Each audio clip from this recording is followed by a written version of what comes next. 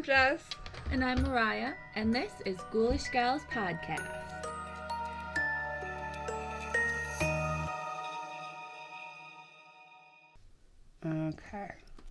Okay. We're doing what today? Okay, We're doing this Alcatraz. is the last part I'm going to do of Alcatraz. Part 3 of Alcatraz. I could do so much more on Alcatraz. Oh, I'm sure. We could have made like a whole mini series. Yeah. And like I do get into later on like the big escape that everybody knows about. The guys that were never found. I basically just run through how they made their escape, and then we'll just talk about like a couple of like the main theories.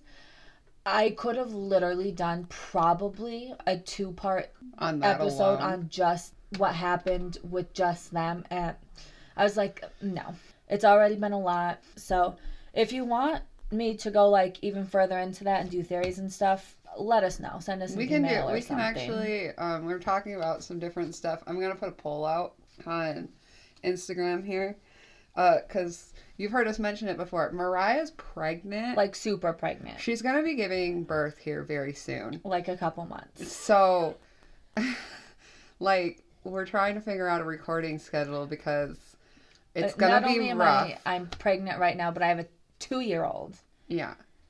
So, we want to know from you guys, do you want us to keep doing 2 a week? Do you want a short episode and a long episode a week? We could do a short one on Tuesday and the long one on Friday. Do you want a long episode, like a really long episode, like every other week? We want to know what you want. And like, we could start doing like some reading your guys' stories too if people start sending them.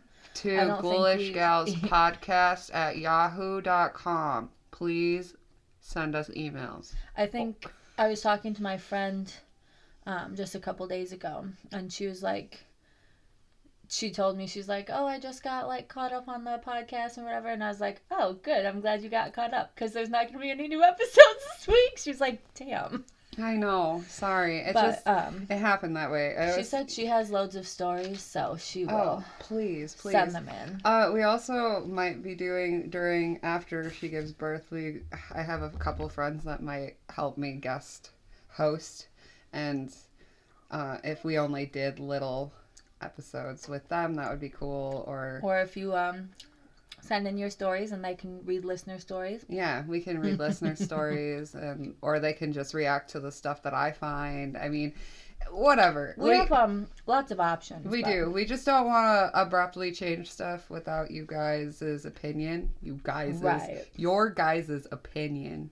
We want to know if you like the format now or not. If we have to break from the format for a couple months while she readjusts to life with 2 children. And heals from having a baby. It won't be that long, but anyway, I'll make a whole post and a poll on Instagram on our page. So make sure you're following Ghoulish Gals Podcast on Instagram and Ghoulish Gals Pod on Twitter, because apparently some people aren't following, and if they are following, they're not seeing our posts, which is upsetting. Hopefully it pushes our posts out. Yeah. We just want to keep you guys updated. Just make sure to check the Instagram and the Twitter for updates. Also, fun today. Yeah, so, the day that we're recording this, we made a trip to Al Capone's grave. In case you're curious where he's buried, it is the Mount Carmel Cemetery in Hillside, Illinois. Mm-hmm. And the place is massive. It's gorgeous, so cool, but massive. There's a lot of mobsters and stuff from the like greater Chicago area buried there. Not all of them interred, buried, whatever, because there's a lot of mausoleums there. Yeah, but there was still quite a few of them that were actually buried. Oh yeah. And there was one of them we tried to look up, and we're like, it's just out in the middle somewhere with a very small gravestone. I don't know. Yeah, it was just like a plaque, and we were in the car, and we had my toddler with us, so we couldn't really get out and look around. But we drove around quite a bit. Mm-hmm. It was really, really cool. And we got to most of the mobsters' graves. 2-year-old's attention span in the car seat was not having it, so we went to go get Wendy's. She wanted some chicken nuggies. Yeah, we asked her what she wants for lunch and nuggets. All right, okay. Nuggies it is. Sounds good, girlfriend. Oh, anyway, that's a little life update. So watch the TikTok. Because we took videos, but we still have to edit them and stuff. Mm-hmm. It'll be up soon. It should hopefully be up by the time this comes out. Oh, yeah. If not, for sure. We're working on it. We're new to TikTok, okay? Well, we're new to posting on TikTok. Alright, I'm not new to TikTok. I just don't post on TikTok. I did when I first made my TikTok, and they were all like 8-second, like terrible cringe videos, and I really should just go delete them. Excuse you. It's also bedtime, so if you hear anything, I'm sorry. I haven't soundproofed the basement yet, because it's not my basement. Yeah. We really need to soundproof it, because we do D&D and stuff now. It's fine. We currently have a mini fort. I'm going to take a picture of it and put it on Instagram. We're kind of pulling an Em and Christine from And That's Why We Drink. It's not a plunger fort. We're not that cool, but... No, we don't have a plunger fort, but we have a mini blanket fort. Kind of. A little bit. It's a makeshift. Yeah. And we have Twizzlers. So anyway, Alcatraz. Yes, Alcatraz on topic, sorry. Let me put this Twizzler down. I just wanted to give a little life update because I feel like they need one. Mm-hmm. And especially since, we went without posting. We both felt bad, but life gets in the way sometimes. And I work nights, and she's a full-time mom, so. Right, and we're trying to get our house ready for a second baby, and it's a lot. We just moved into this house like a few months ago. We're really trying. And I was like pretty pregnant when we moved. So I'm a stay-at-home mom. Yeah, we picked a really good time to start a podcast. Yeah. We should have done this last October. It's fine. It's fine. We did it now. It's fine. Alcatraz Part 3. Yay! Remember, guys, brevity is not her strong suit. She cannot be brief. Yeah, that's why... Me, on the other hand. That's why I had to kind of cut my research short with, the escape. Because I could have gone on and on and on. So, again, if you want me to, go more into theories and stuff, send an email. And, I can do a whole nother... episode and stuff about it. Email is ghoulishgalspodcast@yahoo.com. Okay, so I did promise you more on Al Capone and what happened. He went cuckoo nut man, how, why, whatever. So I decided to start part 3 with Al Capone. Just a little background. I could do so much more background on him, but I tried to keep it.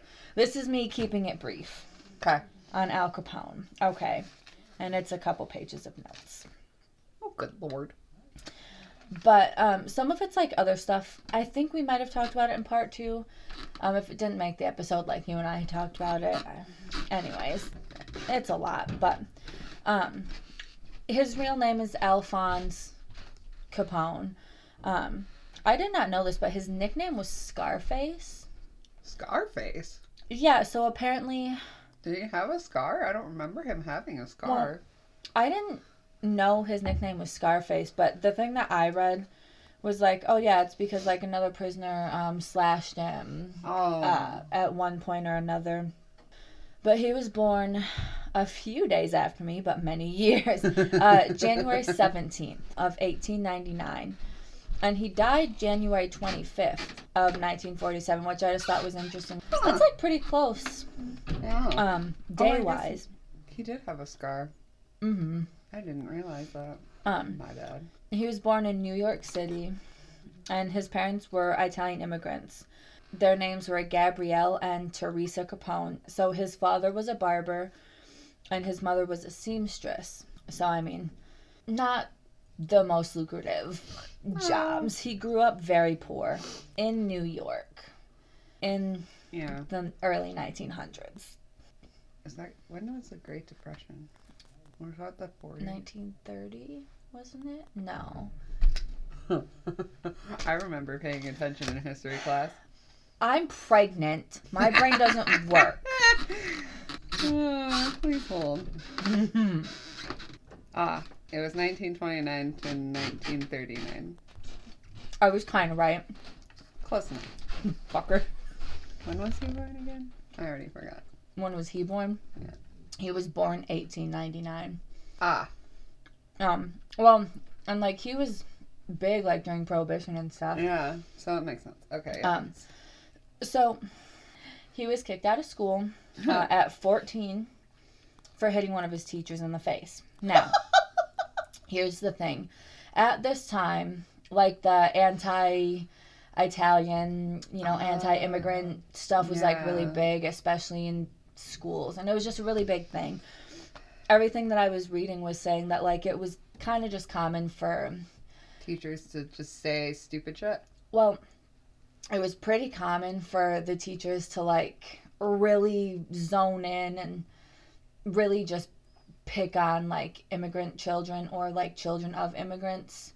Al himself was not an immigrant, but he was the child of immigrants. He was, And, of course, he had, like, loads of brothers, and he's poor, which already doesn't help your case, and then you're an immigrant, and your teachers are picking on you. So, the reason he hit her, and there's, like, witnesses, like, this is pretty well documented, is because she hit him, and he just hit her right back.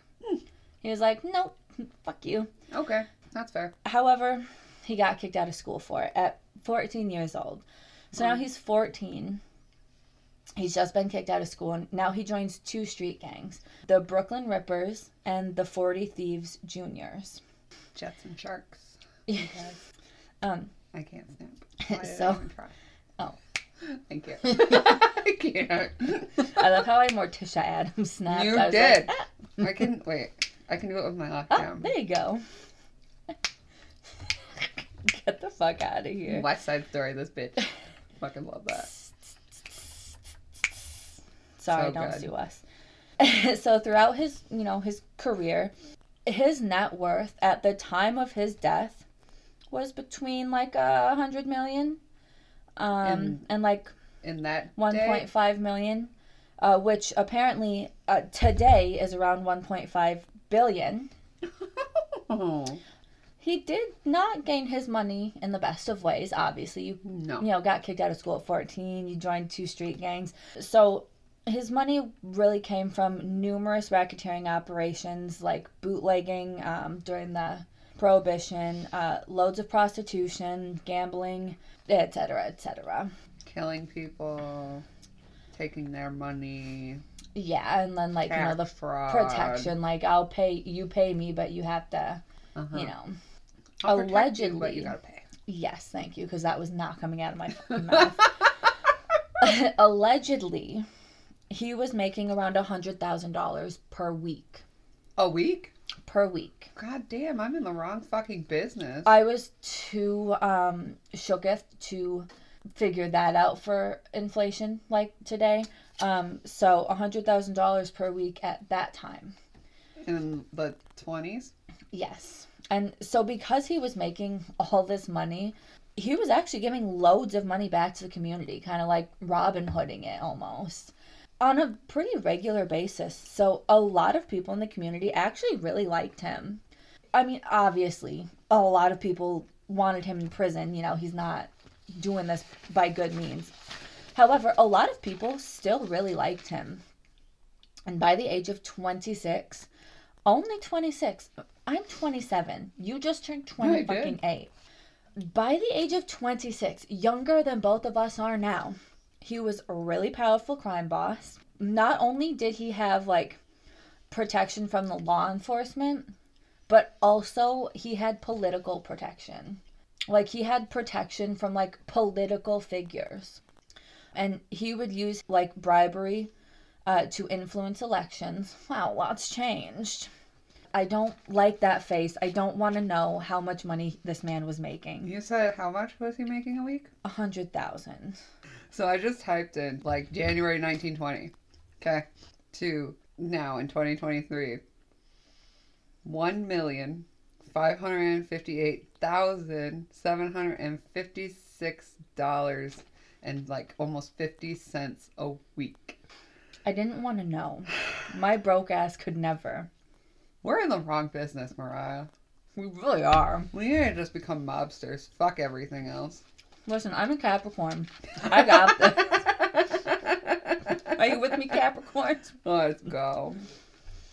But, yeah, so if he wasn't able to bribe to influence the elections. He just straight up used intimidation. If you got it, flaunt it. Am I right? Am I right?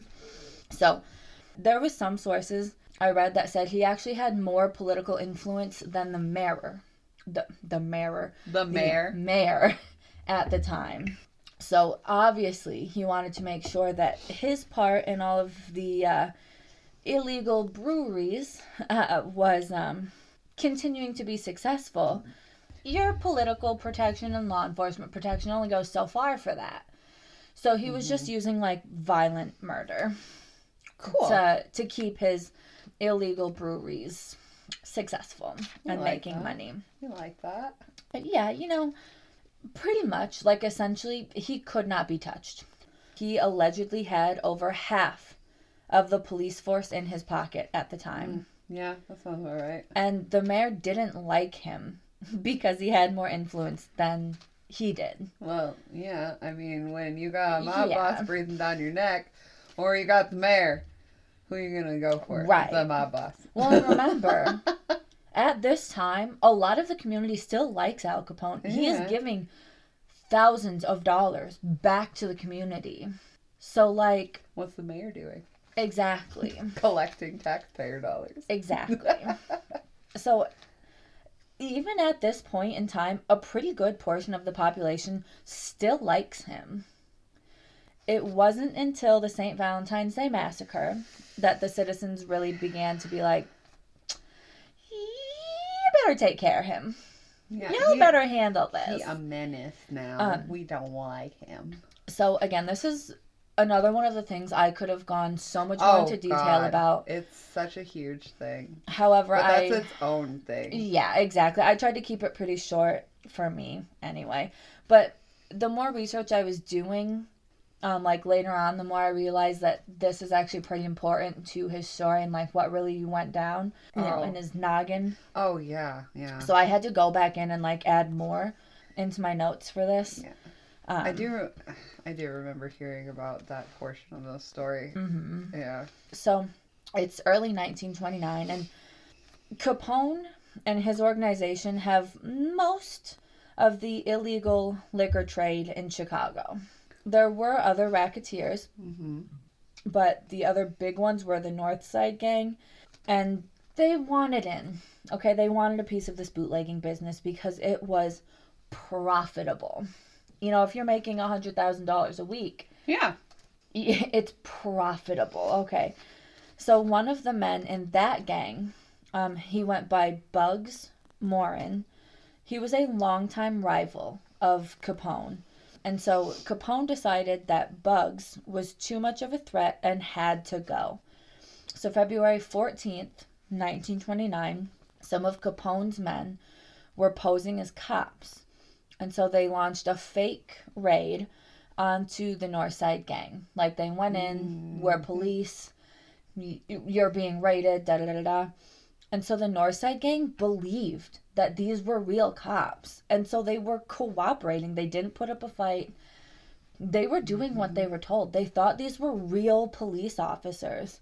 And to be honest, it sounds like Capone could have just gone to the police and been like, hey, do this for me. Here's, money, Yeah. But he didn't. It was his gang. And so Capone's men told them to line up and face the wall. Oh, God. They then brutally killed them with machine guns. Like, Capone's men just pulled out machine guns and just... Mm-hmm. I know that sounded like a fart sound. That's as close as I can get to... Okay, see, there you go. Bugs, however... survived. There's a couple different reasons that he survived. Like, one of them said that he was driving there and saw the car that was the police, but he recognized it as belonging to Capone's organization, and so he never went in. And then the main one that I read was because he was somehow alerted ahead of time. These photos of the slaughter were released at the time. Yeah, they used to release that stuff. But even if you look at them, I'm not queasy with stuff like that. I'm somebody who wanted to be an autopsy technician, still do. But, like, they're brutal. Like, do not look up those pictures if you have a weak stomach. It's not pretty. But these photos were released to the public at the time, and this really damaged Capone's reputation among his political allies. And so his political allies finally decided that they had to take action and do something about him. The issue was that they had no solid proof to tie him to the slaughter. Like, it was pretty well known that he probably did it, but there wasn't any concrete evidence. Yeah. Per usual. He kept his hands clean. Yeah, because he wasn't there. Right. He just gave the order, but are you really going to go to the fucking mafia and make them turn on their boss? Fuck no. Right, especially when their boss is Al Capone. Fuck no. So this meant they had to find a different way to bring him in. So in May of 1929, he was arrested for carrying a gun on a trip to Philadelphia. And at that time, he was sentenced to a term in Philadelphia's Eastern State Penitentiary. So this is where he pretty much had, like, the cushiest time of his life. his fancy ass digs were at. Mm-hmm. Exactly. So all of the other cells were, like, pretty bare, except for, like, a slab for a bed, basically, and then, like, a sink and toilet and whatever. They were pretty bare bones. His cell, however, was luxurious. He had fine furniture. He had oil paintings, a radio. He had his own personal bedding. And he was having home-cooked meals. What? He had telephone privileges. He was even allowed visits from other gangland pals. However, the visits were allowed at Chicago's Cook County Jail, not Eastern State Pen. But still, given his influence and everything, he was allowed visitors from other gang members. So then in 1931... after a huge undercover operation, they were finally able to really get him so that he could actually fucking go away, right? They got him on tax evasion. So first of all... You mean for all of his billions of dollars or millions back then? Yeah. He was on tax evasion? Oh, I wonder why. He was keeping that for himself. All, can you imagine being the undercover officers? No. I'd be shitting my pants. Every day. God, I'd be like, great, this is the day he figures it out and I'm dead. I'm gonna die. That's the... Fuck. Honey, don't wait for me. I don't know if I'll be coming home. Second of all, can you imagine being Al Capone and the thing they get you on is tax evasion? No. I'd be pissed. I'd be like, for real? Fucking out mad. Of all the things, who's my fucking bookie? Because obviously they fucked up. Clearly they're not doing their job. They should have. They left a fucking trail, and now I'm fucking. Motherfucker. I bet you that guy did not live very long. Oh, probably not. No, probably not. So they were able to nail him, right? But technically, he's still only a white collar criminal. Mm-hmm. They're getting him on tax evasion. They're not getting him on all this bootlegging and all this murder. Right. They're getting him on tax evasion. Technically, that's like a stay at like a normal prison. Yeah. So quite a few people thought it was like pretty unusual for him to be going to Alcatraz. Right. Because that's like for the worst of the worst. That's why I'm like, what the fuck did this bitch do in prison? I shouldn't call him that. However. What did he do? Many people thought he was just kind of a PR thing so that the government could show off their new prison and justify the cost. Because Alcatraz was expensive. Oh, I bet it was with its 100 cannons. Yeah. I'm not going to ever be over these fucking 100 cannons. I was literally talking to Sam about the 100 cannons. I was like, did you know that it was a military thing? And he's like, no. Maybe I did. I don't know. I'm like, I don't know. Did you know that when they built the first military fortress over there, they had 100 cannons? and they didn't fire them ever. And he's like, I'm like, you know how salty I am about these 100 fucking cannons? What a waste of money. If you're gonna buy and make 100 fucking cannons, you better be shooting them bitches off at least once a year, just for the fuck of it. Sorry, I'll get off my soapbox about the 100 cannons. This is not the first nor the last time you'll be hearing about them during this series. But everybody just thought he was getting sent. He was notorious. Like, everybody knew who Al Capone was. Yeah. So they were like, oh, well, that kind of explains it. At Alcatraz, he got the same treatment as everybody else. Yeah. So in one source, so we know Alcatraz was like no bueno. There was like a lot of not so great stuff going on.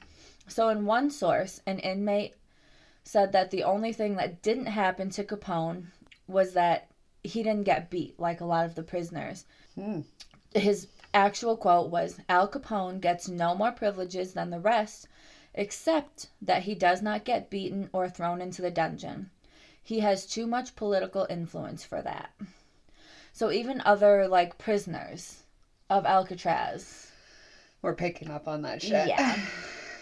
So, like, other than not getting the shit kicked out of him, he wasn't getting any special treatment. He did the same stuff as all the other inmates. Like, you know, he ate the same meals. Yeah, ate the same meals. He was sweeping the same floors, you know. Showering at the same time. Yeah. Yeah, okay.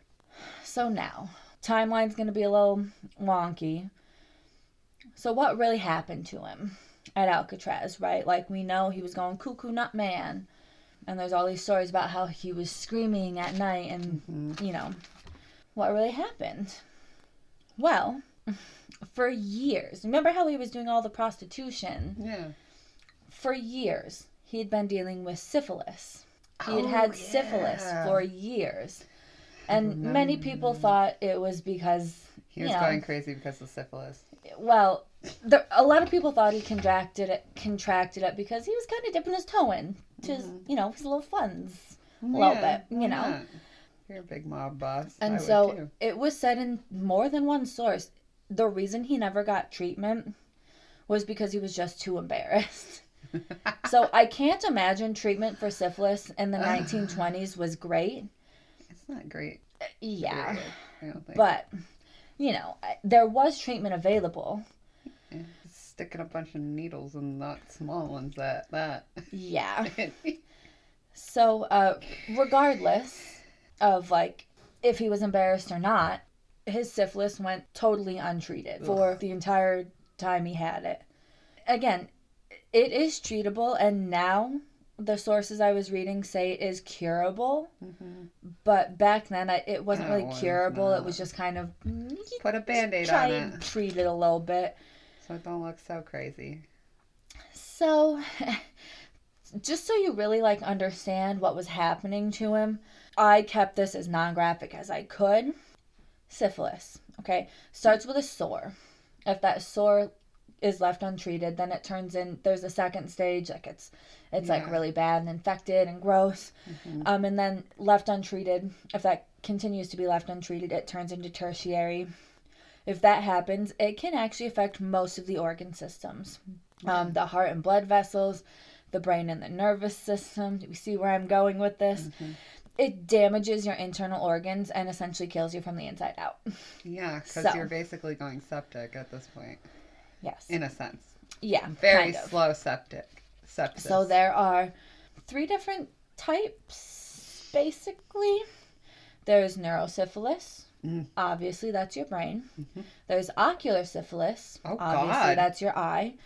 And the one that freaks me out the most because I have ear issues is osteosyphilis. Or autosyphilis. Sorry, it's autosyphilis. Can you read your writing? I can read my writing. Yeah, it's just I spilled some. Oh no, I didn't spill. I tried to take a drink of coffee and it went down the wrong pipe. All over my fucking notes. So like if you see they're like all smeared, it's fine. Everything is fine. I was just you know. But yeah, so there's brain, eye, and ear syphilis, essentially. I don't want that in my ears. No. Oh, God. Gross. I don't want it in any part of me. Well, but, right. Hopefully. Can you leave my ears alone, please? Now, untreated syphilis at any stage can develop into any of these. Any of these three. Yeah. Oh, so the bacteria just travels and latches onto something else, and then it's like, Yep. And so Al, unfortunately, because his had gone untreated for so long, it had developed into neurosyphilis. I don't even want to know what it looked like. My brain went there. So his wife had to know something was up, right? So anyways, like I said, I tried to keep this as brief and non-graphic as possible. Okay. I did look at like pictures of like what it looks like and like what the sores look like, and I was like, disgusting. Damn, that's rough, buddy. Not good. However, his had gone untreated for so long, it's now turned into neurosyphilis, and now it's been eating away at his brain. So by the time he got to Alcatraz, he had already begun to hallucinate and had symptoms very similar to like dementia. Alzheimer's, dementia. And he wasn't that old at this point either. He was only, what, like 40 something? Well, he wasn't even that old when he died. Right. Early medicine. Early U.S. medicine. Early European medicine blows my fucking mind. Okay. Like, it's like there's a thought process there, but it's not where it needs to be, okay? He gets to Alcatraz, and the prison doctors decided, well, let's try an experimental treatment. Let's see if we can help you. They were taking the malaria virus and injecting him with it. Because their theory, okay, so theoretically, the malaria virus is going to raise his temperature, and it's going to kill the syphilis. That's not how that works. That's not how any of this works. So, Don't do this, kids. This is not approved medicine. Okay. This treatment almost killed him. I wonder why. So then they tried again. Okay. So I just want to restate the quote that the inmate said, "Oh, he doesn't get beaten, thrown in the dungeon." No. He just gets malaria injected into him. He's just a guinea pig for weird medical experiments. Which, I mean, okay, fine, whatever. But, I mean, do you think this is going to help? I see the logic that you tried to go with, but I don't comprehend the logic. I see it. I see what you were trying to do. But, I mean, listen. Because fevers are bad for you. Fevers we're not ovens. Listen. When we get hot, our body freaks out. To be fair, one of the most prevalent tuberculosis treatments was, you just need some fresh air. Oh, yeah. Just sit outside in the sun. Fresh air. And in the cold, too, mind you. Yeah, it's really going to help. So he nearly dies a second time after they tried the treatment again. Uh-huh. So this, I said it's going to get a little wonky, the timeline. Now we're going to jump back to Eastern State for a second. His stay at Eastern State, as cushy as it was kind of the beginning of the end for his sanity. So while he was here, though he did have his own, private cell, he believed there was someone else in that cell with him. He would shout every night. He would shout out and be like, "Jimmy, leave me alone." Like, he was constantly telling Jimmy to leave him alone. Other prisoners would hear him shouting at night. And apparently, our man was having conversations with someone, and people were hearing this. Oh, Lord. After he left Eastern State, Jimmy just kind of stuck with him. Jimmy never left him. He even tried to have a psychic get Jimmy to leave him alone, but it didn't work, obviously. His fear got so bad that sometimes, he's not at Eastern State anymore. He's been released. And so sometimes his bodyguards would rush into his room at night because they thought he was being attacked. Because he was, freaking out so bad. Jeez. And they would simply find him alone in the room and utterly terrified. Al Capone. Ooh. Okay. So, now he ends up going to Alcatraz. So now we're back at Alcatraz. Okay. We're jumping around, I know. Stick with me. So this bizarre behavior continues to happen. In his remaining days at Alcatraz, sometimes he was with it, sometimes he was cuckoo nut man. There is an author of the book Al Capone, which is a biography. The author's name is Luciano J. Lorizzo. He wrote, quote, "His behavior became totally unpredictable. Model prisoner could become raging lunatic." And so Al was actually released from Alcatraz in January of 1939.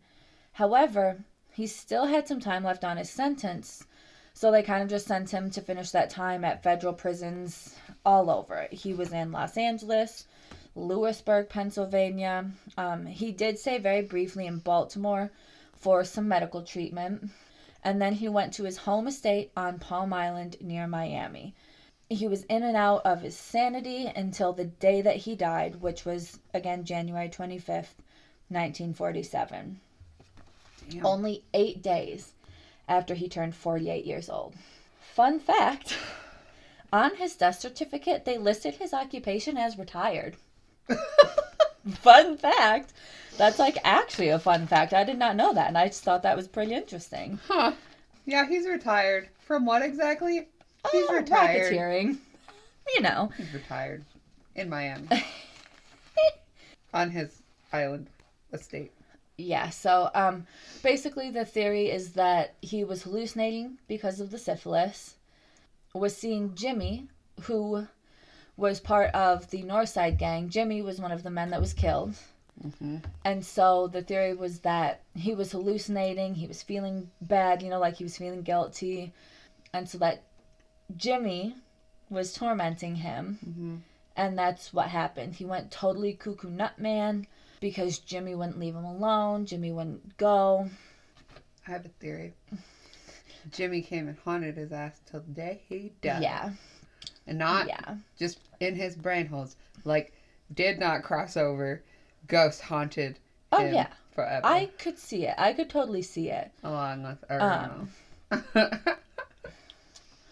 know. Of course, there's several other theories, but they're kind of just weird little theories. I just kind of left them out. I was like, nah. Now we're going to get to the escape attempts. Okay. All right. Alcatraz, this unescapable fortress, right? 36 men total tried to escape. Of those 36, 2 of those men had tried to escape twice. 14 total escape attempts. Officially, no one ever escaped, but there are 5 prisoners that are listed as missing and presumed drowned. I'm sure you know, like, the 3. So I'm just going to give a quick rundown of all the dates of the escape attempts. Nothing about them, just the dates. April 27th of 1936, December 16th of 1937, May 23rd, 1938, January 13th, 1939, May 21st, 1941, another one in 1941 in September, April 14th, September 43. Do I have to keep saying the 19? Do we know we're in the 1900s? No. August 7th. I have no clue. Of 1943. July 31st of 1945. May 2nd through the 4th of 1946. And that was the big one. That was the Battle of Alcatraz. We talked about that in part 2. July 23rd of 1956. September 29th of 1958. June 11th of 1962. And that's the big one. That's the one that pretty much everybody at least has heard of. And then December 16th of 1962. And then I believe in 1963 they closed down. So pretty regular escape attempts for a place that's unescapable. You got a lot of people trying to get out of there. And some of them kind of made like pretty good progress. like the Battle of Alcatraz. If y'all could have nailed that down better, y'all would have been out of there. Hell yeah. So, I didn't put it in my notes, because like I said, there's just so much. But I did find there's a documentary on Disney Plus about Alcatraz. And it's called, like, Draining Alcatraz or something like that. And in that, they do talk about the 1962 escape, like the one that I'm about to talk about. But they also talked about another escape where 2 inmates had made it out, and they tried to, like, swim across the bay. And one of them was found, I believe they said, on Angel Island, which was very close to Alcatraz Island. And the other one had managed to get to the base of the Golden Gate Bridge, but, like, one of the ones in the water, you know. And when they found him, they said that he was absolutely exhausted. Yeah. And he just kind of stayed there. He didn't put up any fight to go back to Alcatraz. He just, here I come. Take me back. And I think that's, like, really important because, like, one of the big things was, like, these 3 men tried to swim across. But if that man made it only to the base of the Golden Gate Bridge in the water, and they talked about, like, a lot more. Anyways, I'll kind of get more into it a little bit later. But so we are on June 11th of 1962. This is the most famous escape, arguably. A lot of people also know about, like, the Battle of Alcatraz, but arguably this is the most famous one. 3 men, Frank Morris, and then the Anglin brothers, John and Clarence, disappeared and they were never seen again. There was also a 4th man. His name was Alan West. He was also believed to have been involved, the mastermind, in fact, as he later admits, but he was still in his cell when the escape was discovered. Huh. So, why would the mastermind not go with? I get into it. Okay. Firstly, because I know some people don't, like, need all the details or don't care about all the details, I kind of went briefly over it, and then I go, like, a little bit deeper.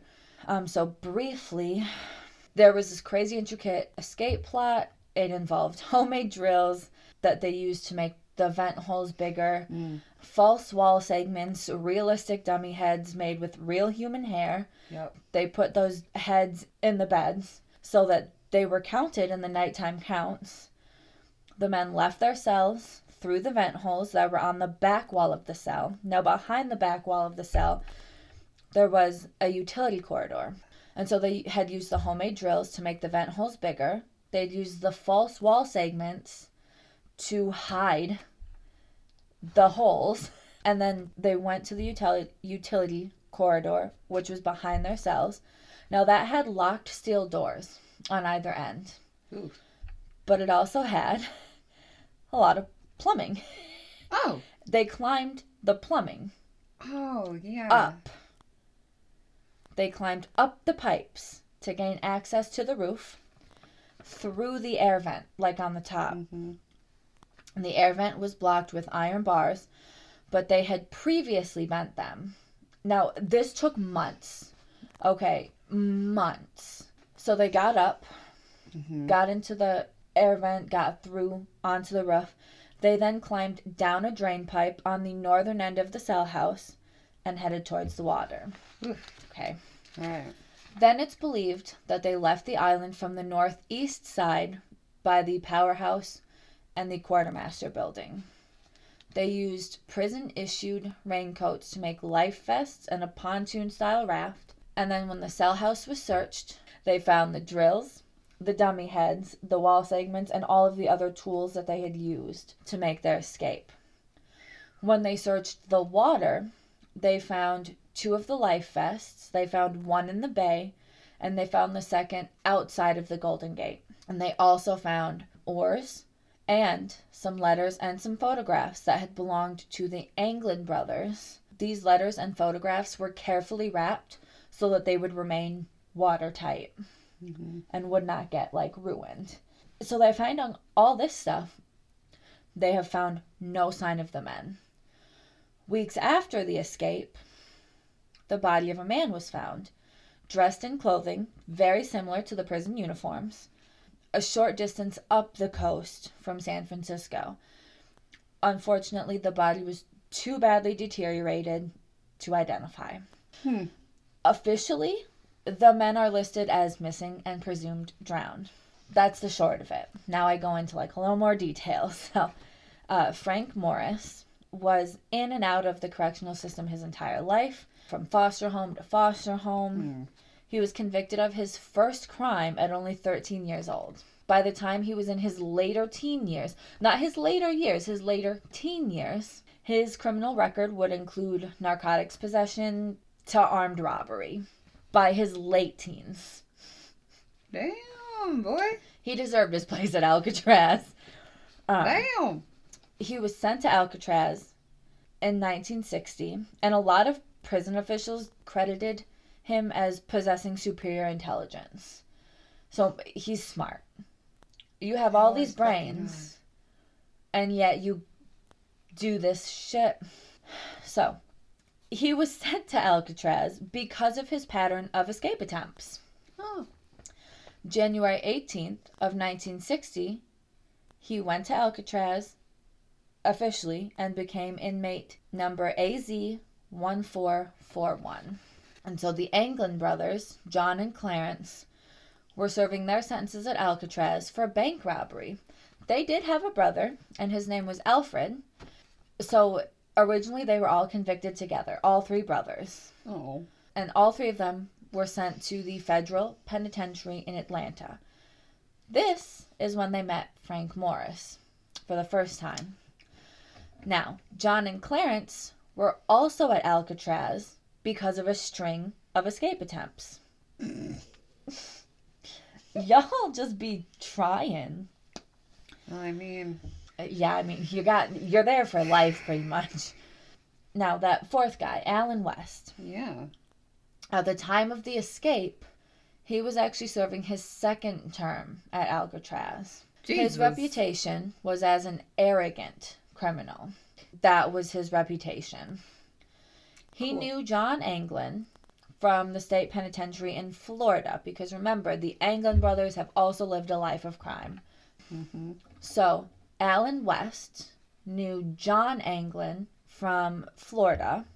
The Anglin brothers knew Frank Morris from the penitentiary in Atlanta. It's like this big web. The whole escape plan started. Okay, remember, it takes place in 1962. Yeah.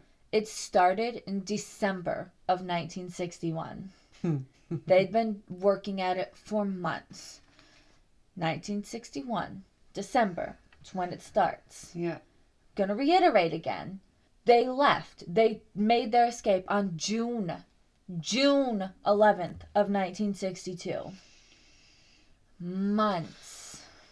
That's like 6-ish months. About 6 months, yeah. So the plan started with some old saw blades. West allegedly found them in one of the utility corridors while he was cleaning. Because, you know, the prisoners were like the ones who had to clean and do everything. Yeah. So in later interviews, Alan West took credit for masterminding the whole plan. He's the one who said, yeah, it was all my plan. This plan included the lifelike dummy heads, which were made of plaster, flesh tone paint, real human hair. Okay. They used tools that were crudely made. Like, they used things that they had made themselves. They'd pieced together whatever they could get their hands on to make the shit. They used the tools to dig and to construct the accessories that they would need to make their escape. So, by May of 1962, the men had already dug through the cells, like the vents in the back of the cells, which initially were 6 inches by 9 inches. Those vent holes were 6 inches by 9 inches. And they had used the drills and, you know, their makeshift, like, shovels, essentially, to dig through there and make those bigger. The Anglin brothers were in adjacent cells, and West and Morris were in adjacent cells. And they were all near each other. So all 4 cells are near each other, but the brothers are adjacent, and West and Morris are adjacent. In order to get all this shit done, all this digging, all this drilling that they needed to get done, they would take shifts. Yeah. So, like, one working, one would be, like, on lookout duty. They would work and dig and whatever they were doing from 5:30 p.m. until 9 p.m., which was just before the lights out, like, head count. So the Anglin brothers had also started to make the dummy heads. You know, plaster. The plaster they used was a mixture that they made themselves. It included basic materials like soap, toilet paper, and cement powder. Yeah. Obviously, I'll post pictures of them, but they're very reminiscent of, like, Michael Myers, like, mask. Mm-hmm. Like, they're actually pretty realistic. Yeah, it's creepy. I mean, like, good on them. They really wanted this shit. Oh, yeah. Fun fact that's not so fun, but it's kind of weird.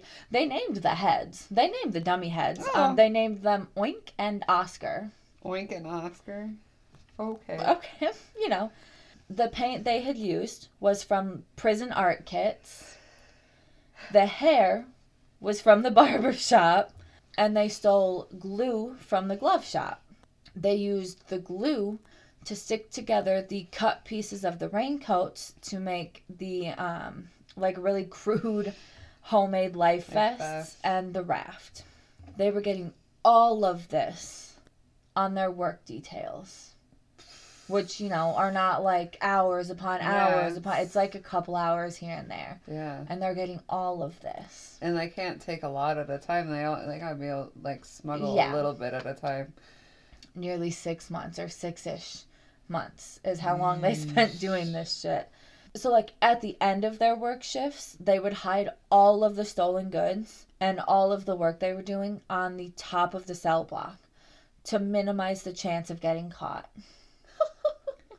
So the tools they used, right? The drills. West, you know, the great mastermind. He was somehow able to, like, yoink an electric hair clipper while he was working in the barber shop on a paint detail. He wasn't working in the barber shop, like, in the barber shop. Yeah, he was like painting. Repainting the walls. Yeah. And managed to somehow yoink an electric razor. Okay. He used the clippers and some drill bits. The drill bits were stolen by another inmate. They took them from the Industries building. He, like, pieced together a weird, like, makeshift motorized drill. I mean, good on you, dude. Whatever works, works. Except the motor from the clippers ended up being too small. Oh, well, yeah. But now he catches another lucky break. And now West learns that the prison's vacuum had recently broken. And he was given permission to attempt to fix it. Oh. That's smart, prison guards, but whatever. How do you get away with that one? So while he was looking at the vacuum, he'd noticed that it had 2 motors, not one, but 2 motors in the vacuum. So he was able to remove one of them. He must have been, like, a pretty handy guy. Yeah. Because he removed one motor, but he was also somehow able to make the second motor work to, like, keep suspicion off of him. I'm impressed, my guy. I'm impressed. I am impressed, my guy.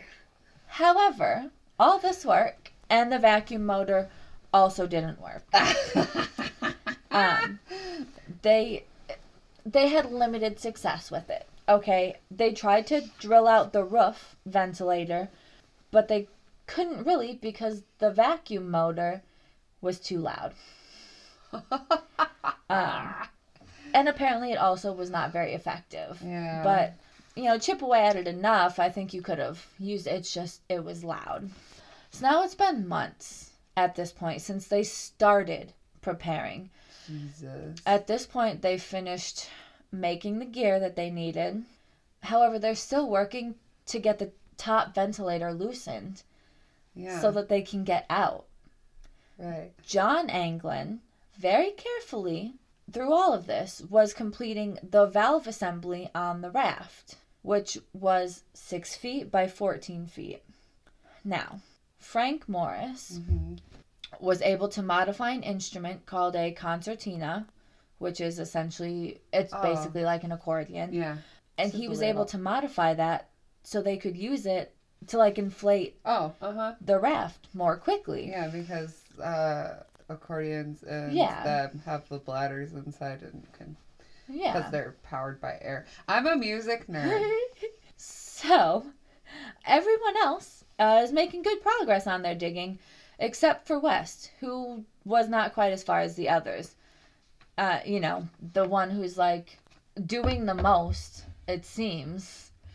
Yeah. Is not as far as the others. He's only managed to get some electric clippers and a vacuum motor, and apparently his main role as the mastermind was to make the life vests and the wooden paddles for the raft. Neither of which required him to actually leave his cell. So now we're on the night of June 11th, 1962. And Morris is now indicating to the others that the top vent is loose enough so they can begin their escape attempt. Morris brought down the dummy heads immediately after lights out at 9:30 p.m. Clarence Anglin did try to help West get his grate removed by like kicking it from the outside, so he went to the utility corridor and was trying to kick it, but it was to no avail. It didn't do anything. So now the brothers and Morris have two choices. We go and leave you behind, or we go back to our cells. After we just did all this. They chose to leave him behind. All right, well, fuck you guys. They climbed 30 feet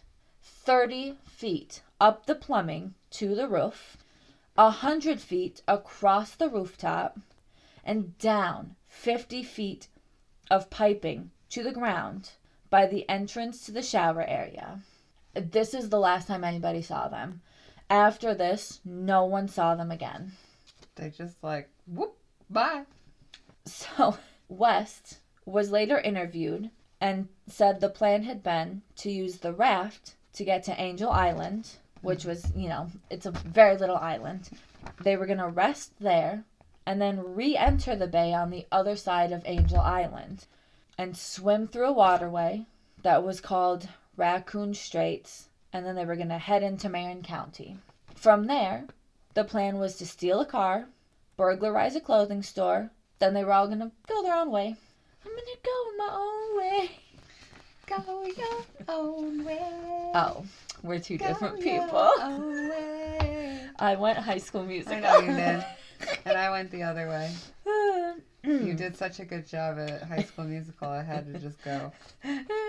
I did not do a good job. You don't need to flatter me. It's fine. The real kicker for West, he was eventually able to get his vent off, but the others had already gone. Like, they had already disappeared. They'd already fucked off. They were like, bye. Well, I mean, it is every man for themselves in these situations. Yeah, he just went back to his cell. He was like, okay. All right, I guess. Cool. Fuck you guys. I would be so fucking pissed. I'd be like, are you... I would have just done it myself. He has no rafts or anything. How does he even know they made it that far? You know what I mean? Like, oh, they tried, but they got caught, which means the guards are busy, which means I can sneak out. But they did make it that. He doesn't know that, but they did, yeah. So, he kind of just got screwed, but it's fine. There's still loads of debate if they were successful or not. The FBI did spend years investigating this. Of course they did. They ultimately resolved that the plan had failed. So, I go into a few reasons here. A few, I say. It's fine. Their plan, right, was to make it to the mainland or to Marin County or whatever and steal a car and burglarize a clothing store.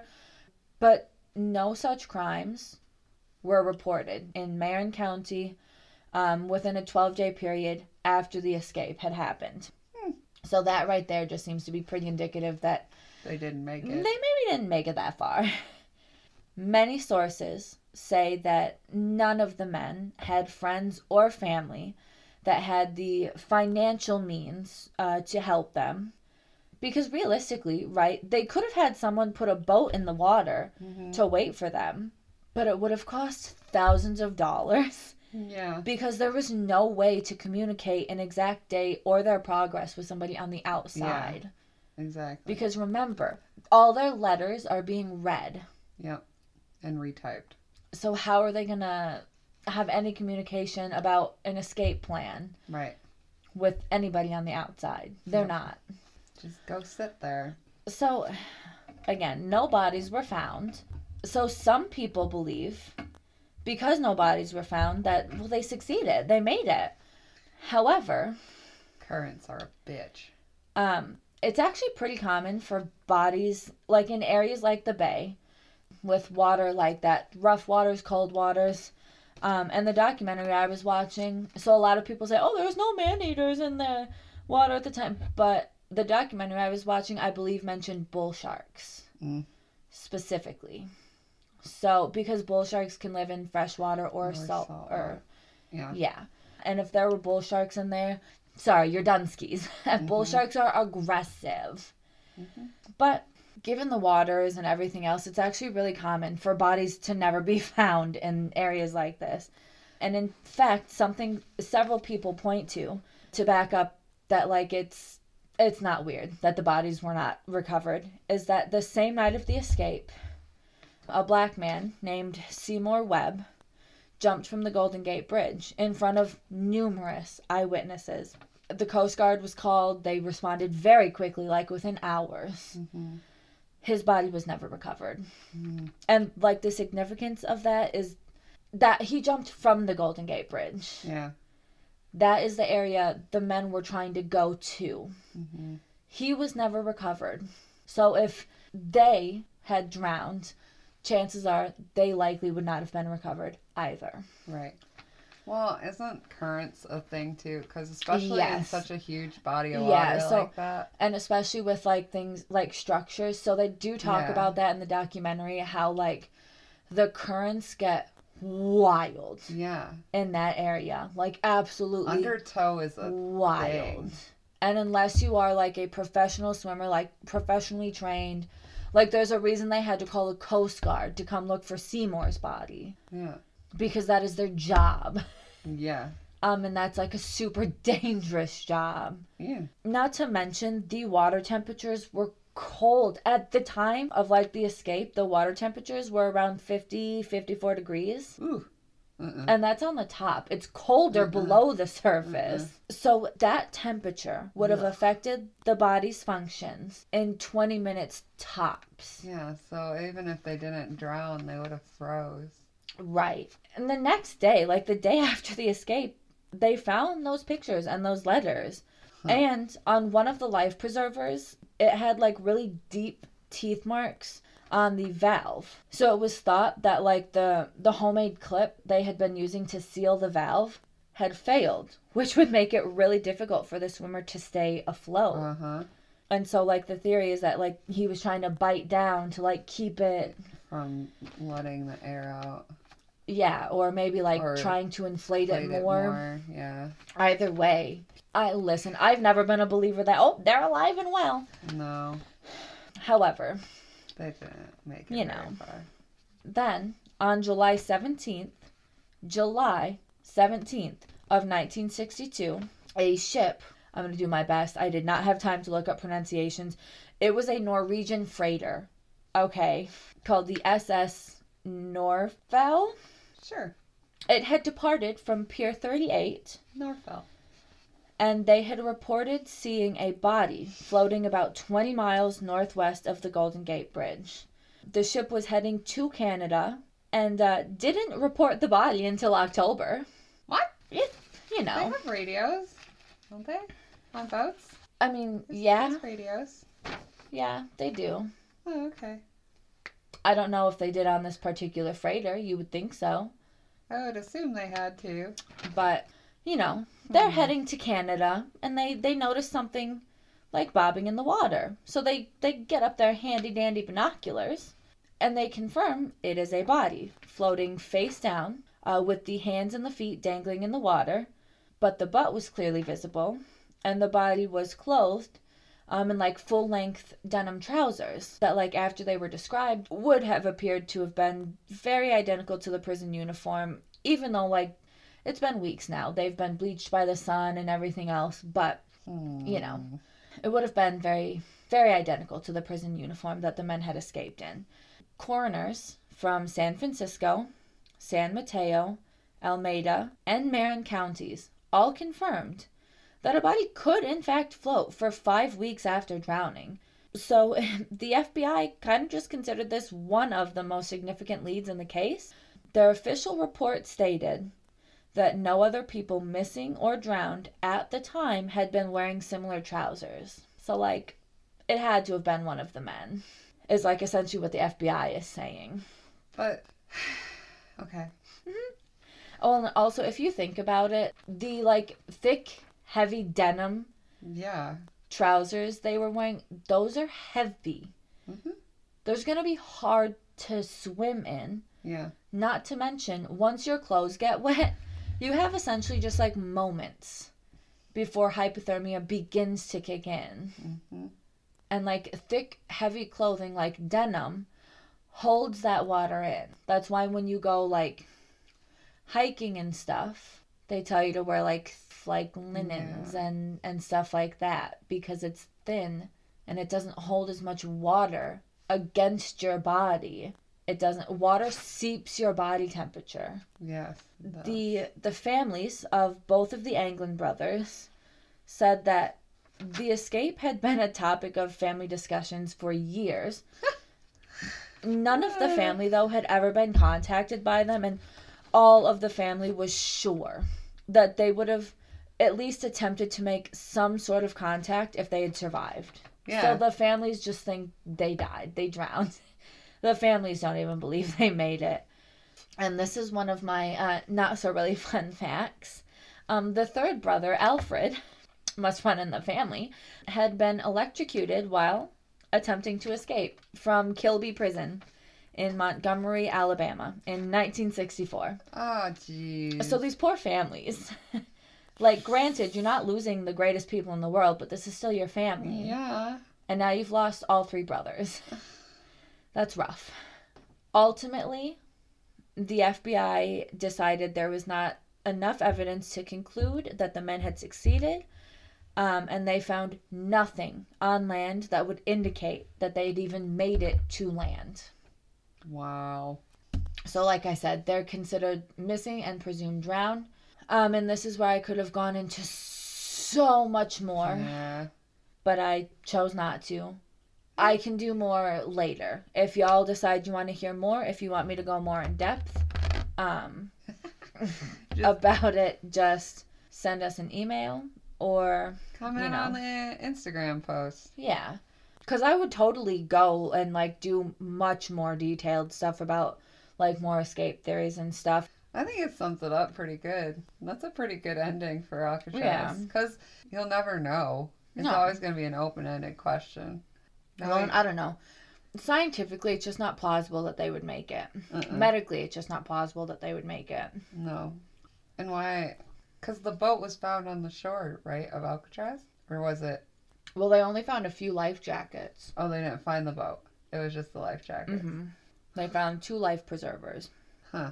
Wild. So much more research I could do, but I decided to spare y'all unless you wanted more. Anyways, thanks for listening to a third part of Alcatraz.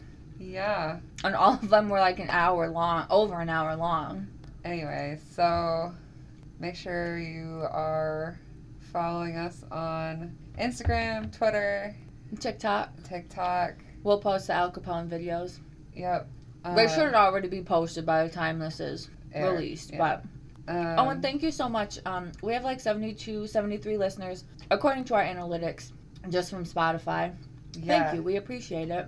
Oh, the email. So make sure if you have anything that you want to listen to, like suggestions that you want us to do. Or like if you want more on Alcatraz. And that too. Send us those at our email, and listener stories. If you have any spooky stories or you know of any true crime that has happened to you, around you, near you, or you just know something that we don't know, send that to the email. We'll read them. We really. Oh yeah. It would be it'd be really awesome if you did, because it would make my life easier when she has this baby to do oh, we're going to do listener episodes. We're just going to start from the bottom and go to the top. Ready, set, go. Boom. Exactly. If you do send us a story, though, make sure to let us know, like, if you want to remain anonymous or not. Yeah. Because we don't want to be, like, saying people's names if they don't want them said. Yeah. Or if you have a screen name, we'll read that, too. Or if you have certain pronouns you want to be addressed by, please also put that in the email so we can respectfully address you. Yeah. We are respectful over here. Anyway, that's all. Thanks, schools. Thank you. Bye-bye.